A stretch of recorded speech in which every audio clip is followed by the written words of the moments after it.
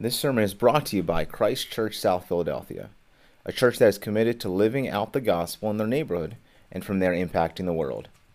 For more information about our church or to support our mission, you can go to www.christchurchsouthphilly.org. Well, if you can turn in your Bibles to the book of Psalms, chapter 103. Psalm 103. If you don't have a Bible, you can raise your hand and someone will get one to you. And if you don't have a Bible at home, we'd love to give you that as our gift to you.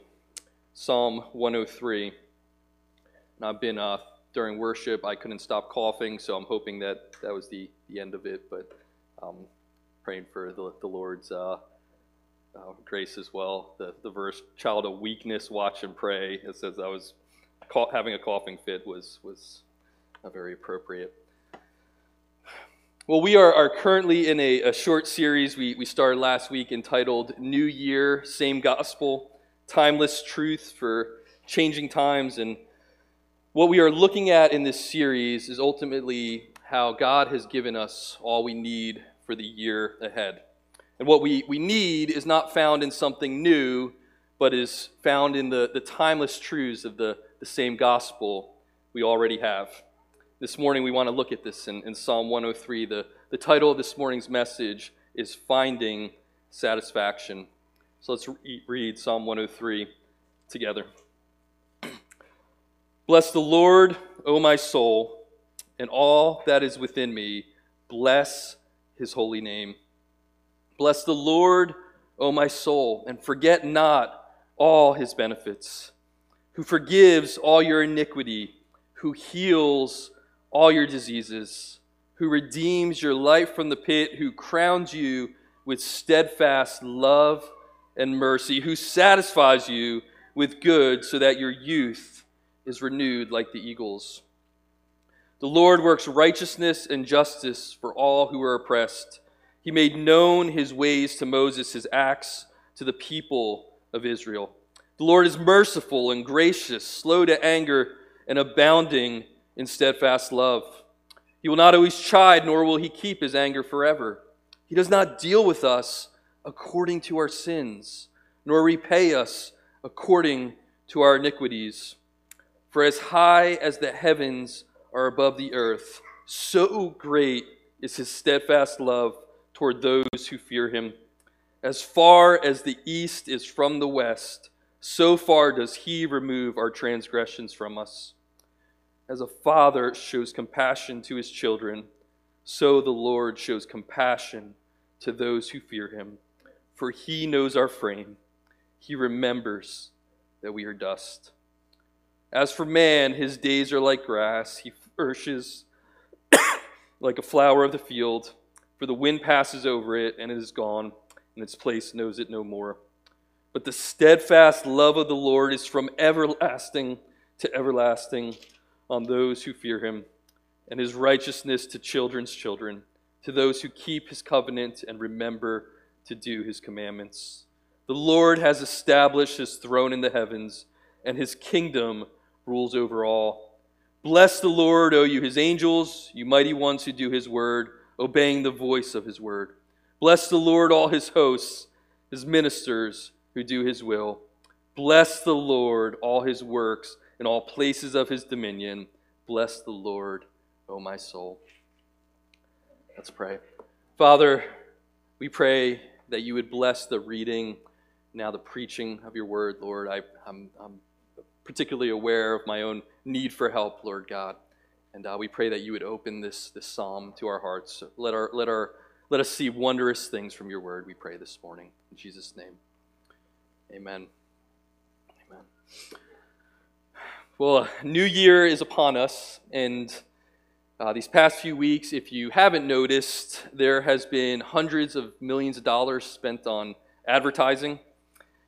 As you're aware, a new year often serves as a natural place to take stock of our lives and think through what needs to change in the year ahead for us to live the kind of lives that we long for and hope for, lives that are full of joy and satisfaction and meaning and purpose. And advertisers, knowing this, seek to seize this opportunity, and they bombard us with images of seemingly thriving, happy people that are living their quote-unquote best lives now. And their goal is to convince us that in order to live lives that are truly satisfied and full, we need what they have. Yet I'm reminded of the song, no doubt you're familiar, sung by the great cultural prophet Mick Jagger. When I'm watching my TV and a man comes on and tells me how white my shirts can be, but he can't be a man because he doesn't smoke the same cigarettes as me.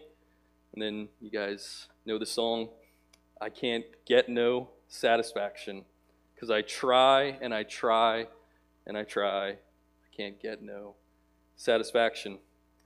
In other words, all these different advertisers are telling me what I need is what they have to offer. You know, the one guy's telling me whiter shirts, the other guy's telling me I need this particular brand of cigarettes to be satisfied, and none of it is doing it for me as I had hoped. Satisfaction can be so elusive. Perhaps you too can relate. You've tried and you've tried and you've tried, and the joy and satisfaction that you desire just seems so out of reach. We can live our lives with a profound sense that we don't have what we need for this life of fullness and satisfaction. And perhaps your fear is going into this new year, 2023, that it will be more of the same. Well, if you can relate to this, there is good news for you in Psalm 103 this morning.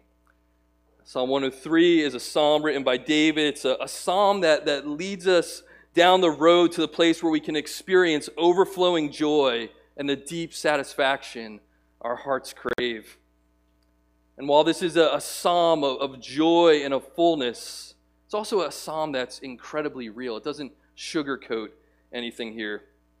Diagnoses our true condition and what it is that really keeps us from the satisfaction we desire.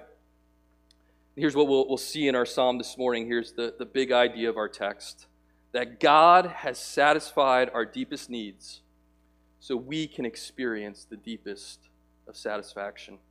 Say it one more time. God has satisfied our deepest needs so we can experience the deepest of satisfaction. And what we're going to do is look at three aspects of how God does this morning.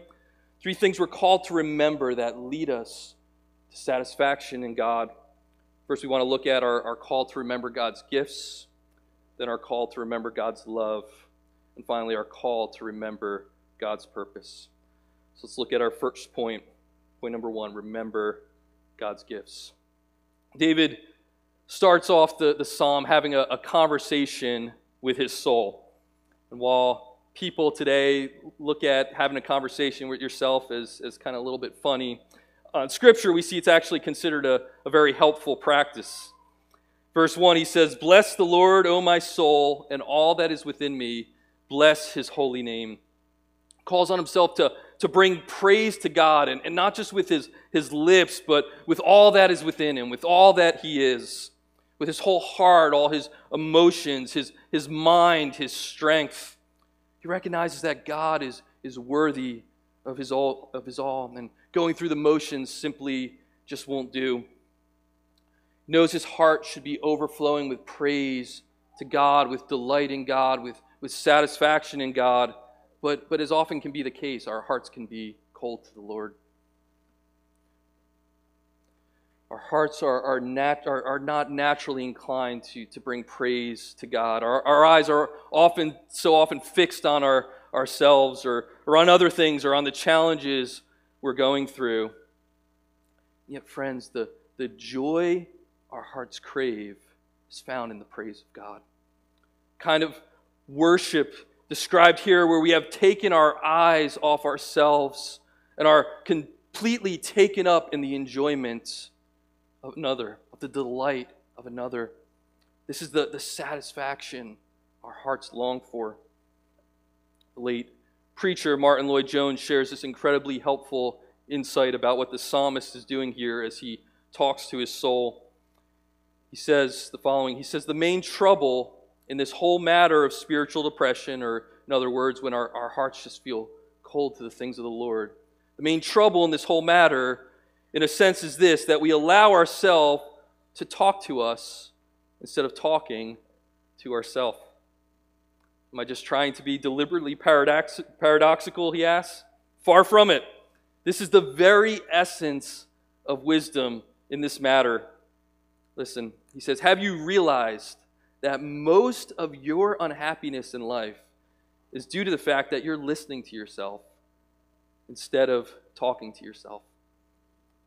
The main art in the matter of spiritual living is to know how to handle yourself. You have to take yourself in hand. You have to address yourself, preach to yourself, question yourself. Hear that most of our unhappiness in life is due to the fact that we're listening to ourselves instead of talking to ourselves. And often what we're listening to ourselves about is all the ways we wish life was different. And here we see David, instead of just listening to his own thoughts, he begins to talk to himself. In verse 2, he begins to speak to himself of the reasons he has to praise God with all that's within him. He says, bless the Lord, O my soul, and forget not all his benefits. He says, remember, call to mind how God has dealt with you. Remember his gifts in your life. What David begins to do is he starts enumerating the many ways God has worked in his life. And here David takes us on this kind of curated tour of God's grace in his life and in ours. And he starts highlighting some of the choicest gifts of God. It's a way to stir up his heart, to remind himself of all the reasons he has to bless the Lord right now. And David starts first with what's the most important of all God's gifts to us. That is the forgiveness of our sin. Verse 3, he said, who forgives all your iniquity. This is what Pastor Caleb reminded us last week is of first importance. This is our greatest need, to experience the forgiveness of our sins. That's why David starts here. Through our sin, we've alienated ourselves from our Creator, the one who holds our very life and breath in his hand, the one who gives meaning to our very existence and created us for himself. How can there be anything in life that's more important than being reconciled to God?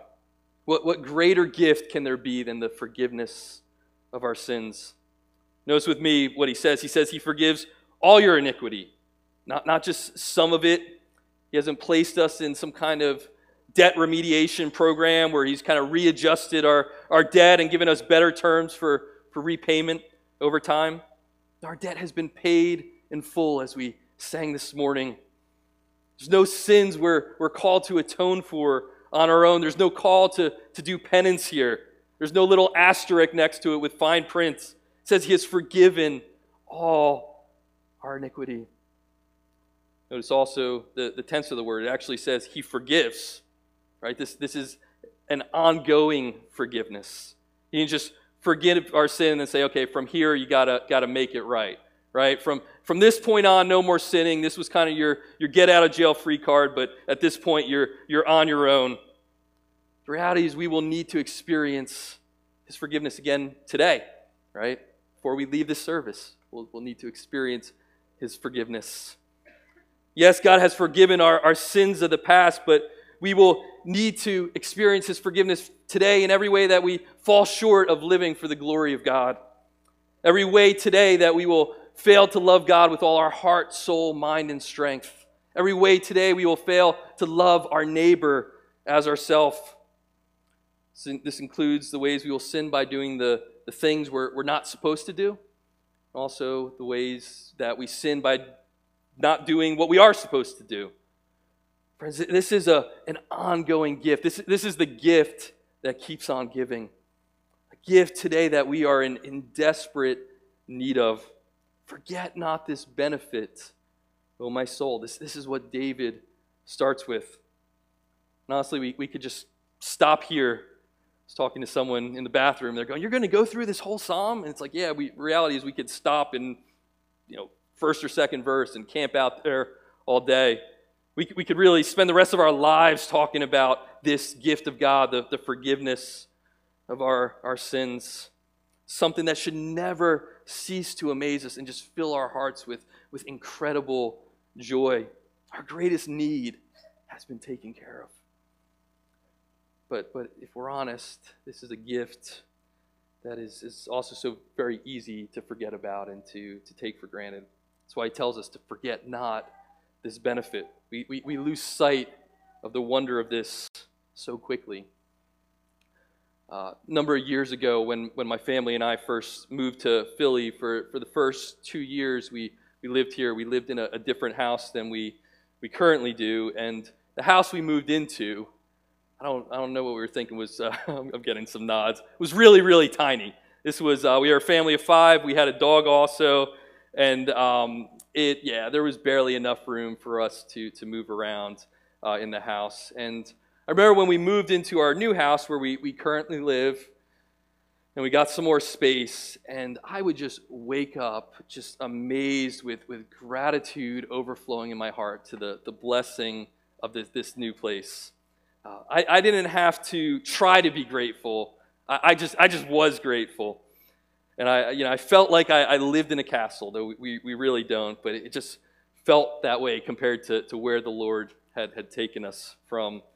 And I remember thinking, is it even possible that I could ever wake up not filled with gratitude? Could this gratitude ever possibly wear off?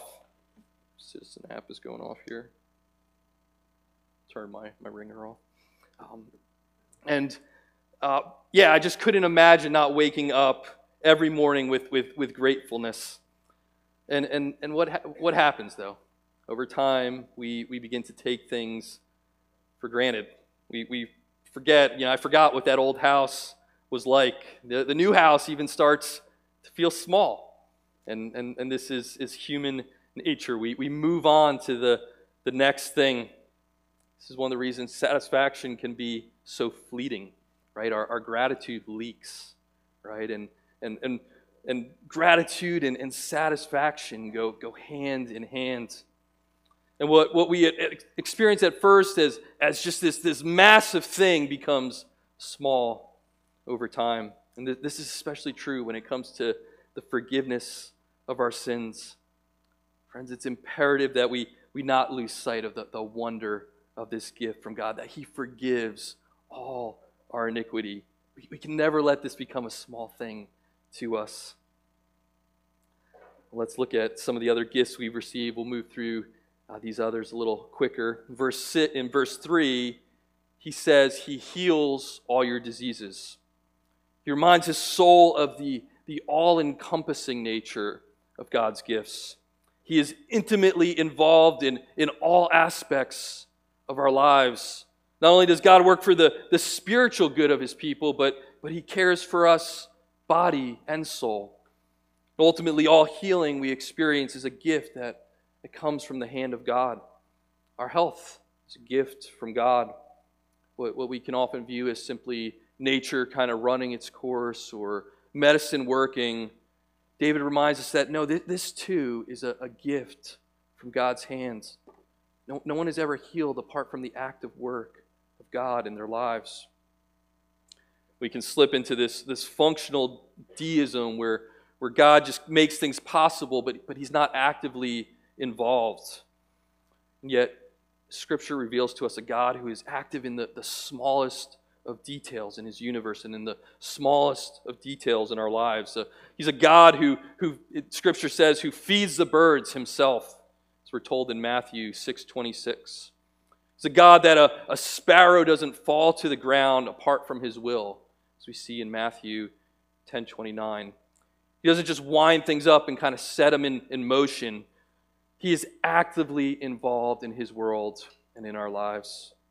As we're told in James 1:17, every good gift and every perfect gift is from above, coming down from the Father of lights.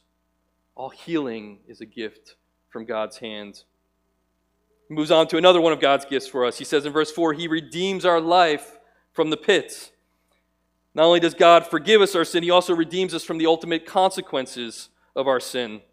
We're told in Ephesians chapter 2, verse 3, it says, by nature we are children of wrath, those deserving and heading to face God's just judgment for our sin. Because our sins have been forgiven, we no longer have to face the consequences of our sin. When God ultimately says, well, this is your desire has been to live apart from me, so thy will be done. And we're separated from God's presence, who is the source of all that's good and the very source of life itself. It says here he redeems us from this. The term pit here, the meaning is he saves us from spiritual death and destruction. When we remember where we were headed to the pit and where we've been redeemed from, it should just fill our hearts with joy. Same way me remembering, what was that old house like? Oh yeah, wow, thank you, Lord. Same should be as we remember where the Lord has saved us from. He has redeemed us from the pit. And then because we've been redeemed from the pit and drawn into fellowship with Him, this is now our experience. It says in verse 4, He crowns you with steadfast love and mercy. Picture here is one of being surrounded by steadfast love and mercy. Just as a crown surrounds your head, there's a permanence to this. This is the environment we now live in, a life swimming in God's steadfast love and mercy. Finally, in verse 5, to sum up all His gifts, He says, He satisfies you with good, so that your youth is renewed like the eagles. All the good in your life is a gift from God. As it says in Psalm 84:11, no good thing does He withhold from those who walk uprightly. God, being all wise, withholds nothing good from us. The word good that's used here literally means to ornament. There's this picture of God satisfying us with so much good in our lives that it's what decorates and adorns our lives. Think of friends I have whose Christmas trees, they turn into these works of art. Me growing up, we kind of just threw the ornaments all over the tree, and that was kind of the end of it. But we have friends that every ornament is strategically placed. Each ornament is special. Each ornament has a story. Friends, our lives are decorated with God's intentionally placed goodness. Each a gift from His own hand with its own story, each incredibly precious to be treasured. Notice what it says. It says He satisfies you with this good. There's an abundance of it.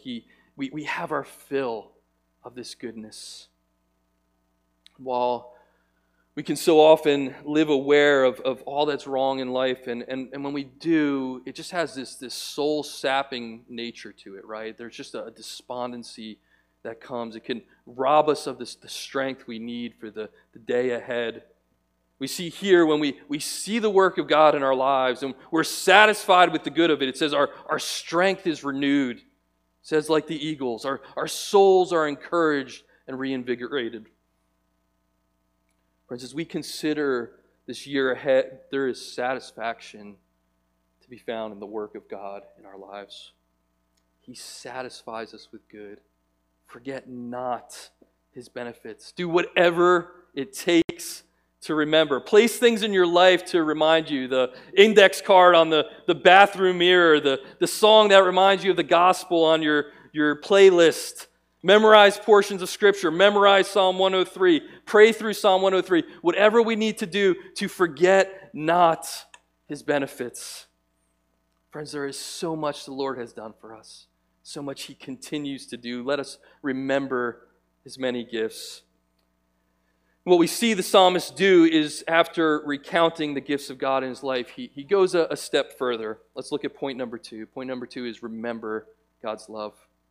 See, in verse 6, we see a shift take place in our psalm. Up to this point, the psalmist has been reminding his own soul of what God has done for him personally, but in verses 6 through 14, he begins to call to mind not just what the Lord has done for him, but what the Lord does for His people. He begins to talk not just about what God does, but also about who God is.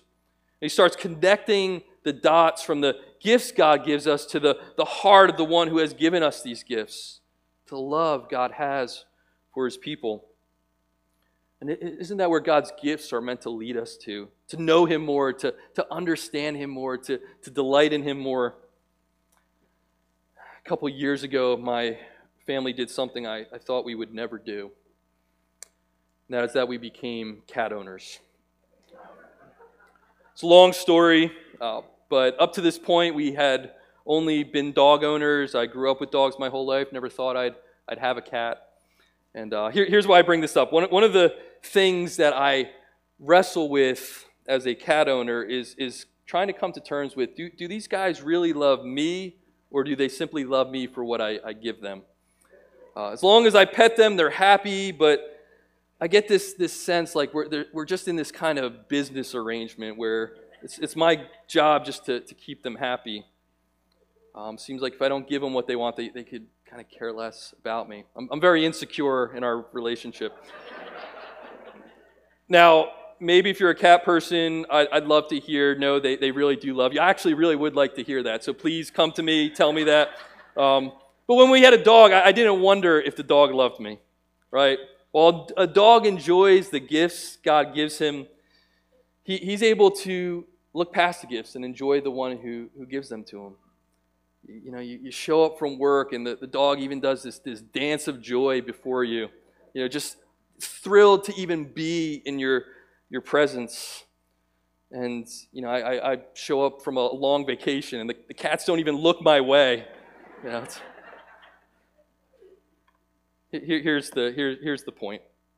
While God has given us incredible gifts, we can't just stop there at the gifts. God's gifts are meant to serve as reminders of the very heart of God, to lead us to delight in the one who gives the gifts. And while His gifts, as we saw, are incredible, the heart of the one who has given these gifts is even more incredible. And this is what David does.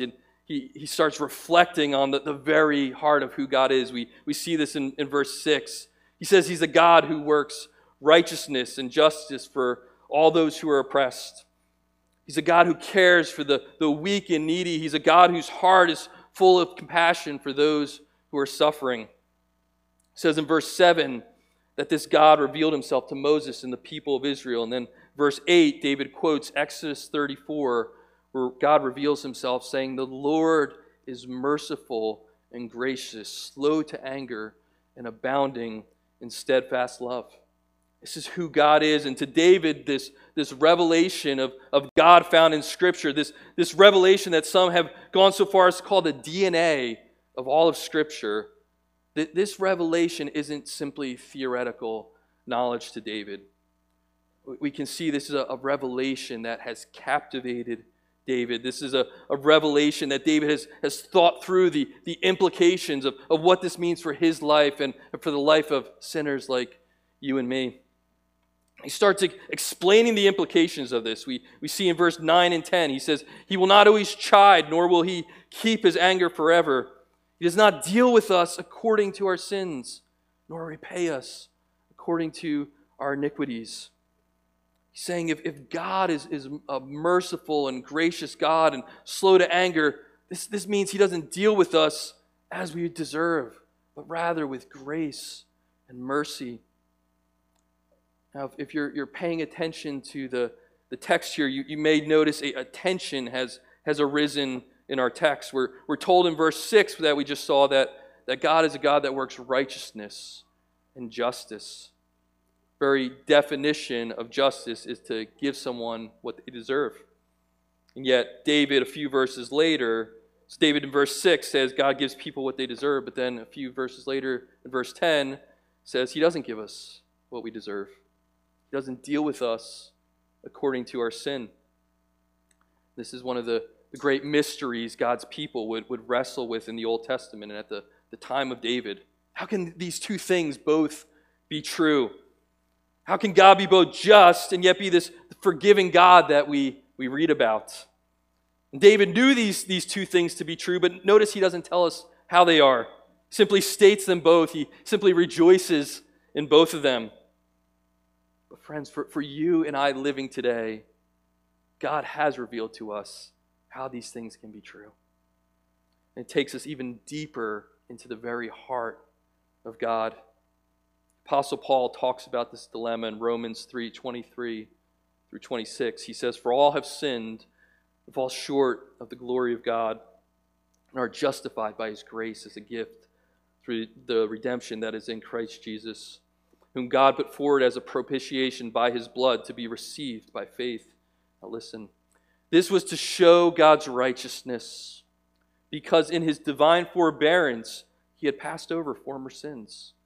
It was to show his righteousness at the present time, so that he might be just and the justifier of the one who has faith in Jesus." See, friends, God passed over former sins because Christ would ultimately take the punishment for them.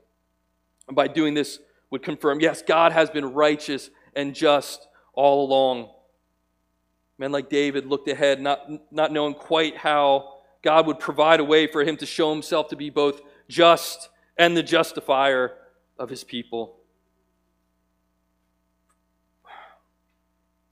And questioning, how can God not deal with us according to our sins? And we know the answer. What was a mystery to David, to us, we know it's because he dealt with another according to our sins. Jesus stood in our place as our substitute, as God gave him what we deserve. Late theologian John Stott describes this so well, this concept of substitution, of Jesus standing in our place. He says, "The concept of substitution may be said then to lie at the heart of both sin and salvation. For the essence of sin is man substituting himself for God, while the essence of salvation is God substituting himself for man. Man asserts himself against God and puts himself where only God deserves to be. Man claims prerogatives which belong to God alone. God accepts penalties which belong to man alone." Friends, marvel at the heart and the plan and the love of God for us. And this is what we see David do here. He marvels at it. He starts trying to put to words a love that is too big for words. But he tries. He seeks to describe God's love by thinking of what's the biggest thing I can possibly think of. We see this in verse 11. He says, "As high as the heavens." There's nothing bigger our eyes have seen than the sky above us, right? Especially when you get out of the city and you see the vastness of the sky. He's saying God's love is massive. There's nothing bigger. And yet while David is looking for words to describe the vastness of God's love, you and I know God's love in even greater revelation. We know that God has revealed to us his love is so vast for us that God so loved the world that he gave his very own, his one and only Son for us. Now, friends, when we begin to grasp the love God has for us, this changes absolutely everything. This is why the Apostle Paul prayed for the Ephesian church in Ephesians 3:18 through 19, that they may have strength to comprehend with all the saints what is the breadth and the length and the height and the depth, and to know the love of Christ that surpasses knowledge, that you may be filled with all the fullness of God. You want your soul to be satisfied? You want to experience the fullness of God? Dwell on the love of Christ for you. Seek to comprehend this love in greater and greater understanding. Friends, what massive love God has for us. Now this massive love flows massive forgiveness, and we see this in verse 12. David goes on to paint a picture of the forgiveness we've experienced. He says, "As far as the east is from the west, so far does he remove our transgressions from us." Takes the biggest thing he can think of to describe God's love, and now he takes the furthest distance imaginable to describe how far God has removed our sin from us. This is how God sees us. Not only does he love us, but we are righteous in his sight. In verse 13, after describing the greatest love and the greatest forgiveness, he seeks to think of a picture of what would describe the greatest compassion. He says, as a father shows compassion on his children, so the Lord shows compassion on those who fear him. For he knows our frame. He remembers that we are dust. So a good father deeply knows his children and knows their weaknesses. And rather than those weaknesses pushing him away, they draw him closer. The good father steps in to help. He's not put off by our stumblings. He knows us, and yet he still loves us. Pastor Tim Keller talks about what it means to be known and loved at the same time. He says, to be loved but not known is comforting but superficial. To be known and not loved is our greatest fear. But to be fully known and truly loved, it is what we need more than anything. It liberates us from pretense, humbles us out of our self-righteousness, and fortifies us for any difficulty life can throw at us. How great is God's love for us, a love where we are fully known and yet deeply loved. Is there anything greater that could satisfy our soul? Friends, think about this. God knows us. He says he knows our frame. He created us from the dust. And if you think about what good is there in dust? What value is there in dust? Dust has no value. Dust can't even be shaped into anything, right? It can just be a pile. That's all dust can be. For dust to be anything, it has to be absolutely dependent on God for everything. Apart from God, dust just causes problems and needs to get cleaned up and clogs things. Only God can bring value to dust. Only God can give purpose to dust. And that is what God in his love chooses to do, which leads us to our third and final point, and this is a much briefer point. To find the satisfaction our souls desire, we need to remember God's purpose. Remember God's purpose. When my kids were younger, probably 9 or 10, we read a book with them called The Miraculous Journey of Edward Tulane. Has anyone ever read that book? I see some there. Good book. This book's about the story of this toy porcelain rabbit that's kind of stuffed and has some fur on his ears and tail. And this little girl named Abeline loves this rabbit more than anything in the world. And the book is shared from the rabbit's point of view and his thoughts about life. And Edward's love revolves around this little girl's love for him. It's what gives his life significance. And without telling the whole story, Edward ends up getting separated from this little girl and finds himself on this long journey, and different people find him and hold on to him along the way. But there's this part towards the end of the book that sticks out in my mind. Edward finds himself now in a doll shop on sale, and one of the other dolls is telling him all the ways he falls short and how no one is going to buy him. He's not like the other dolls. He's not what people are looking for. And Edward's reply to her as this doll is telling him all the ways he falls short is simply, I have been loved. Here was this insignificant, kind of goofy-looking, stuffed porcelain rabbit, and yet his significance came from not what he was made of, but simply from who loved him. He had been loved. That's what gave his life its purpose. Friends, God's love is what gives our lives their purpose. It doesn't matter what we're made of. As we see here, we're made of dust. It doesn't matter all the ways we fall short. It matters who it is that loves us. And that's what we see in verses 15 and 16. The psalmist continues speaking of the nature of who we really are, and says, not only are we made of dust, but as for man, his days are like grass. He flourishes like a flower of the field, for the wind passes over it, and it's gone, and its place knows it no more. saying not only are we completely weak, but at the end of the day, our lives are just a blip on the radar screen. We flourish like a moment, for like a beautiful flower, and for those of you that have gotten flowers before, you know it's short-lived, and next thing you know, it's gone. Notice what he says in verse 17. There's a key word there. Notice the word "but" there. It says, "But God has done something about this." God's love rescues us from this futility and gives our life its purpose. It says, "But the steadfast love of the Lord is from everlasting to everlasting on those who fear Him." In other words, yes, life is short, but God's love for you is eternal. And because God's love for you is eternal, God has eternal purposes for you. God redefines our lives' very purpose.